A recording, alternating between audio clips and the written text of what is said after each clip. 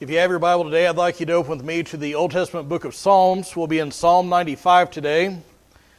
Psalm 95, and we are going to take a short little diversion from our normal study that we've been doing out of the Gospel of Luke. We've been working through it verse by verse for quite some time, and we're going to take a little break from that because today is the last time that we will meet together before Thanksgiving. Because as you heard earlier, Wednesday, we always call off the Wednesday before Thanksgiving. That way you can spend time with your families, can prepare and all those things. But this is the last time that we'll meet together, so I do want to wish you all a very happy Thanksgiving. And I want us to look for a few minutes at a psalm that calls us to give thanks to God. Now, if you found Psalm 95 and are able to, I'd like you to stand in honor of God's Word. And we're going to pick up in verse 1 and read down to the end of the psalm. It says, "O come, let us sing for joy to the Lord. Let us shout joyfully to the rock of our salvation. Let us come before His presence with thanksgiving. Let us shout joyfully to Him with psalms. For the Lord is a great God and a great King above all gods, in whose hand are the depths of the earth. The peaks of the mountains are His also. The sea is His, for it was He who made it, and His hands formed the dry land. Come, let us worship and bow down. Let us kneel before the Lord our Maker. For He is our God, and we are the people of His pasture and the sheep of His hand. Today, if you would hear His voice, do not harden your hearts as at Meribah, as in the day of Massah in the wilderness. When your fathers tested me, they tried me, though they had seen my work. For 40 years I loathed that generation, and said, they are a people who err in their heart, and they do not know my ways. Therefore I swore my anger, truly they shall not enter into my rest." Thank you. You may be seated.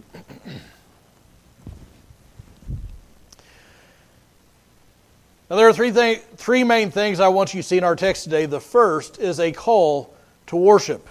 A call to worship. Look again at verses 1 and 2. There's a repeated phrase, and I've told you this before, but just like if I were writing to you and I wanted to emphasize something, one of the things I would do to draw your attention maybe to underline it, to make it in bold, to draw attention to it in some way, maybe circle it, highlight it. Of course, they didn't have all those fancy ways of doing things. They didn't have highlighters. They couldn't bold things in the biblical text. And so what they would do many times if they were wanting to highlight something, to draw your attention to it, is to repeat it. And I want you to look at verses 1 and 2, and I want you to see that there is a phrase that occurs 4 times in just 2 verses. It's the phrase, "let us." Let us. Now, I've said this before, but just to kind of remind you, the book of Psalms was like the Old Testament. It was like the Israelite Baptist hymnal. They used it in their worship services. These things were sung. They were repeated. There were things that they would use in their worship services. And so verses 1 and 2, there's this repeated phrase, "let us, let us, let us." What the psalmist is doing, you'll notice verse 1 says, "come." It's like the psalmist is opening his arms and saying, "Come with me. Let's gather together. Let's join together. Let's assemble," not just for fellowship, though that's a good thing to do. I enjoy fellowshipping with you all. It's beneficial to us. It's uplifting. But he doesn't just say, "Come and let us fellowship." He doesn't say, "Come and let's be a social club." That is not what church is. Church is not a social club.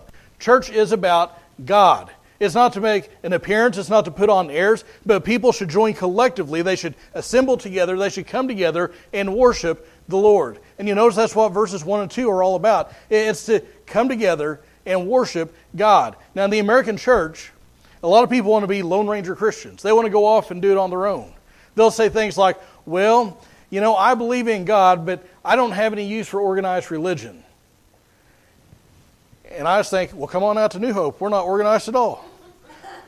But some people say, "I don't have any use for organized religion." Some people say, "Well, I love Jesus, but I don't like the church." Or they might say, "You don't have to go to church to be a Christian." Listen, God has called each and every one of us to set aside time each and every week to come together corporately and worship Him. See, it's not about you, and it's not about me. That's not what church is about. It's about Him.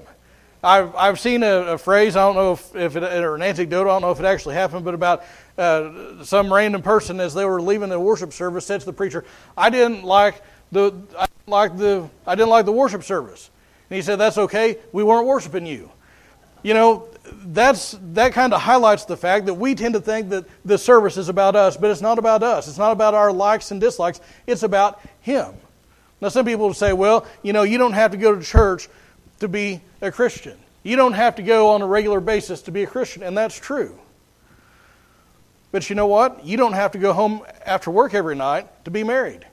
It sure does help.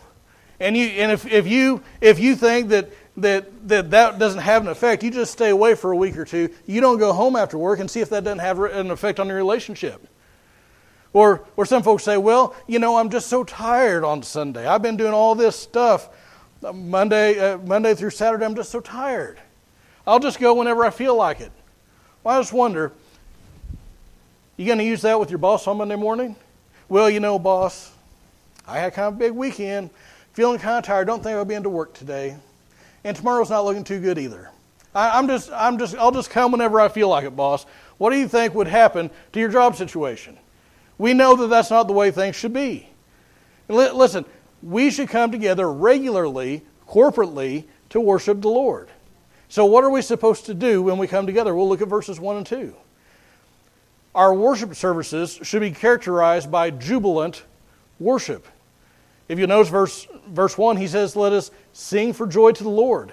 Our song service should not sound like a funeral dirge. It should sound like a celebration. It should sound uplifting. We should be excited. We should be happy. We should shout, the psalmist goes on to say, we should shout joyfully to the rock of our salvation. He is a strong tower. He is there to deliver us. He is a strong place of defense. He protects and He comforts His people. And we should come into His presence, if you look at verse 2, with thanksgiving. Now, when it says come into His presence, the word that's used there means to prevent. To prevent. And the idea here is, just imagine you came to church and you're wanting to get out as soon as possible after the service is over. And as soon as I say amen, you make a beeline towards the door. But let's just say that I put on my track shoes, I see where you're headed, and I get there first. And I stop you. And I say, hey, it's good to see you today. I'm so glad you've been here, and start talking to you. And I'm blocking your path. I've prevented your escape. I'm in your area. That's the idea. When we come to God, we should be in His space. We should be right up to Him, and we should be worshiping Him. We should come with thanksgiving. We should thank Him for what He's done. We should thank Him for what He's doing and what He will do, what He's in the process of doing. Then he goes on to say in verse 2 that we should shout joyfully to Him with psalms. In other words, our praise, whether it's in song or some other way, should not be a timid Mickey Mouse type of worship. It should be full-throated and loud. It says shout joyfully. It doesn't say whisper. It says shout. Next thing I want you to see is that He is worthy of worship. Worthy of worship. Look at verses 3 through 7, the first part of verse 7. The psalmist here gives us reasons to worship God. Look at verse 3. For, because, here's the reason. The Lord. Now I want you to just notice something in those two words. Number one, the word Lord's in all caps. If you look in your Bible, that is the translator's way of identifying for you. This is, in the original language, here is the proper name of God. This is where it says Yahweh. This is where it says Jehovah. It says Yahweh, Jehovah, the Lord. He doesn't say a Lord, the Lord. There's only one. The Lord. There's no ambiguity. There's no equivocation. It's not all roads lead to the same place. All gods are equal. All religious claims are the same. No, there is one God, and notice how He is described. He is the Lord, and He is a great King. He is a great God, a great King above all gods. Now, the next couple of verses, he's going to describe how He's a great God, but before we get to that, I want to say a word about the end of verse 3. Because at the end of verse 3, he says, He is a great King above all gods. Now, when it says that He's a king above all gods, He is not saying that the false idols of the nations, of the pagans, He's not saying that the gods of the peoples of the world are any real thing. He's not giving legitimacy to this idea that there are a whole bunch of gods. It's not that God, Jehovah, Yahweh, is one amongst a pantheon of gods. That's not what he's saying. What he's saying is that our God, the one and only true God, is God over all. The land and the sea, which he's going to talk about here in just a minute, but also above everything, both real and imagined. Everything and anything that the nations would set up and ascribe deity to, and they would fall down and worship and say, this is my God. The psalmist says, our God is God over that. He is the one true God. He is the one that we should worship. Said another way, there is nothing in heaven or on earth or under the earth, both physical and spiritual, both real and imagined, that is above our God. He is a God that reigns over all. Now look at verses 4 and 5. It says, in whose hands are the depths of the earth, and the peaks of the mountains are his also. Deeper than any shaft has been sunk, that belongs to God. Higher than the highest heights of the highest mountains, that belongs to God. And you know what? Everything in between belongs to God too. The Bible says, the earth is the Lord and the fullness thereof. He owns the cattle on 1,000 hills. Everything belongs to God. The sea and all those within them, all the teeming life that's in the waters, that belongs to God. All the swarming life that's on land, that belongs to God. Every person, every tree, every plant, it all belongs to God. The earth is the Lord's. All things have their being, and they belong to God because He is their maker. John 1:3 says, all things came into being through Him, and apart from Him, nothing came into being that's come into being. It says in another place that all things were made by Him and for Him and through Him, and He upholds all things by the word of His power. And that's true of no other person and no other thing. God alone is the Creator. He alone is independent. We like to think of ourselves as a self-made man. I'm a liberated person. Nobody's going to hold me down. I'm the master of my own destiny. Listen, you can't make yourself 1 second. You can't make yourself 1 millimeter taller. You can't make your hair black or white. You can't do anything. You depend on somebody else. You say, well, I don't need anybody or anything. Really? Try not eating for a while and see how long you make it. You're gonna have to. You got to have something from somebody else. You got to have help from outside. But God doesn't need that. He doesn't need us. He doesn't need me. He doesn't need you. He doesn't need our glory. He doesn't need our help. He alone is independent, and we should worship Him because of that. He alone has life and being within Himself. We should worship God because He is supremely sovereign.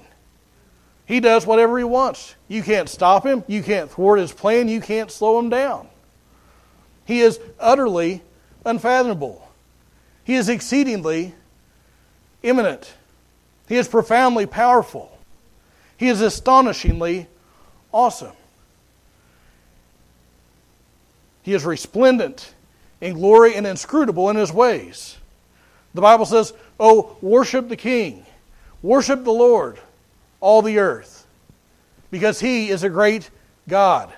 Bow down, the Bible goes on to say, bow down. Verses 6 and 7.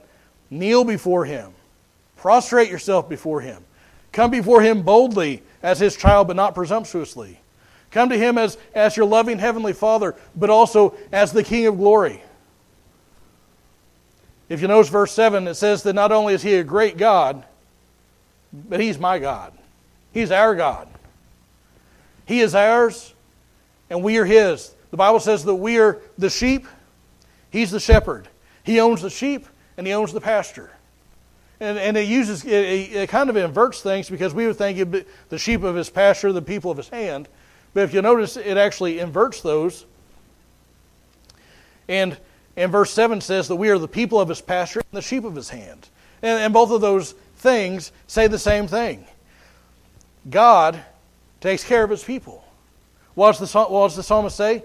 The Lord is my shepherd. I shall not want. He makes me to lie down in green pastures. He leads me beside the still waters. He restores my soul.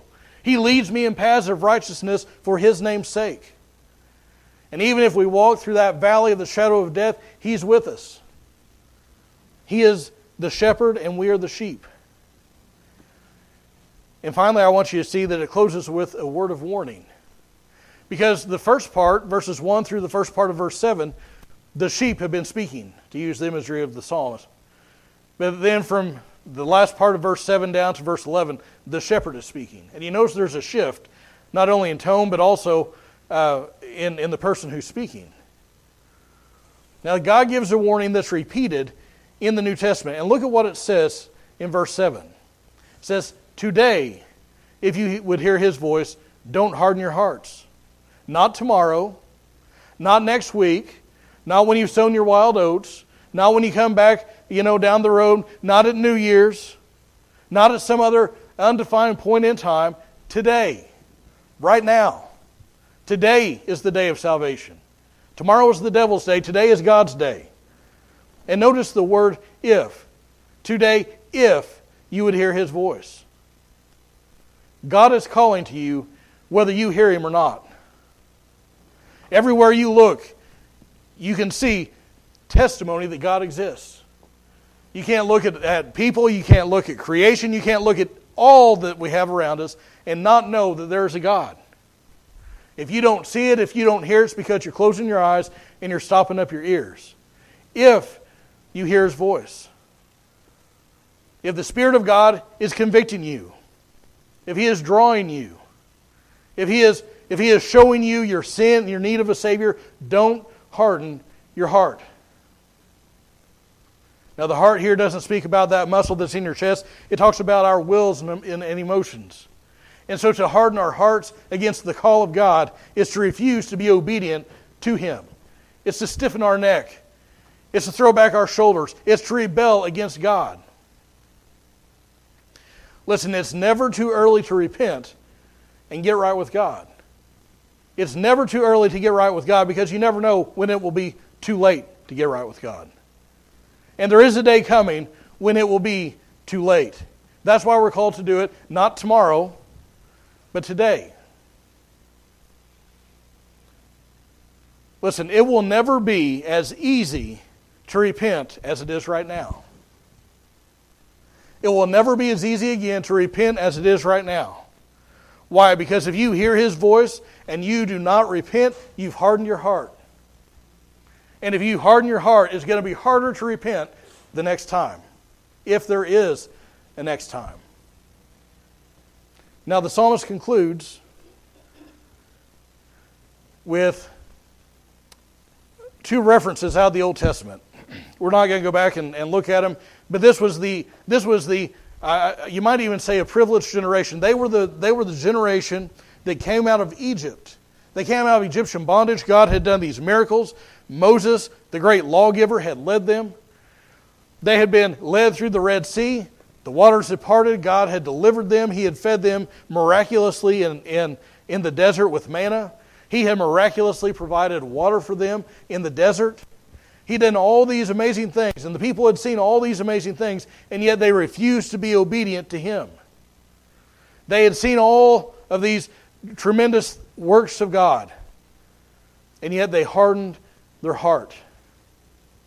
And listen, you can come and you can sit in a church service, you can hear testimony about God working in situations, you can read about His miraculous works, you can hear the call of God and refuse and harden your heart. And what happened to them? They got refused entrance into the promised land.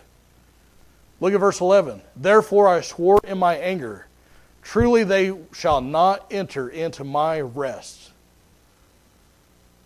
They hardened their hearts, they disobeyed God, and they did not get to enter into the promised land. Likewise, if you harden your heart, you do not repent of your sin, if you die in that state, you will be refused entrance into heaven. So won't you answer His call today? Repent of your sin. Get right with God. Now those of us who are Christians, listen, we have a lot to be thankful for. We serve a good and a true and a loving and a living God. We don't serve a God of wood and stone. We don't serve a God that we've made. We serve a God that made us. The nations of the world, they worship a God that they made. We worship a God that made us. And not only us, but all that we see around us. He is creator of heaven and earth, and He is worthy to be praised. Why don't you stand with me as musicians come? And as you stand, I ask you to bow your heads and close your eyes.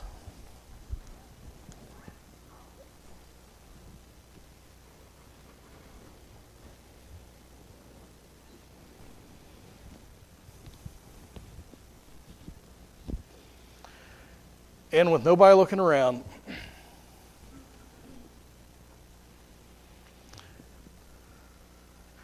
I just want to encourage you to heed the warning of Scripture. This is not a warning that Jeff came up with. This is a warning straight from God Himself.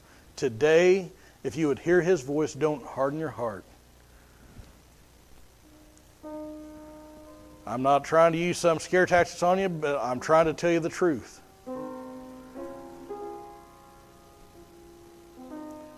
God's Spirit will not strive with man forever. There's a day coming when you and I and everybody else is going to stand before God. And if you turn away and you refuse to repent of your sin, if you stay in your rebellion against God, if you stay doing your own thing, if you put off till tomorrow what you should do today, and you die in that state, if He stops drawing you to Himself, you'll be condemned forever in hell. That's a stark reality, but that is what the Bible tells us. And that is what Scripture warns us against. And that's why I plead each and every service, come to God. Repent.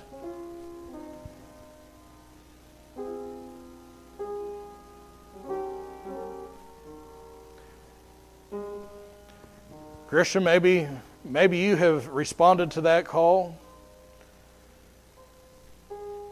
but you're hardening your heart. God's calling you to some area of service. He's convicting you of sin.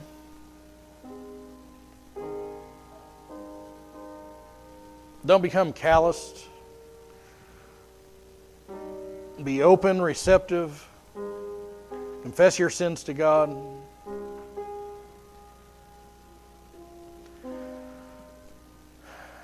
Heavenly Father, thank you that we are told the truth. And just like going to a doctor's office, we don't know what's wrong until we get the diagnosis. We don't know the treatment we need until we're told. And you tell us the problem, and our problem is our sin. You tell us the solution, and that's salvation in Christ Jesus.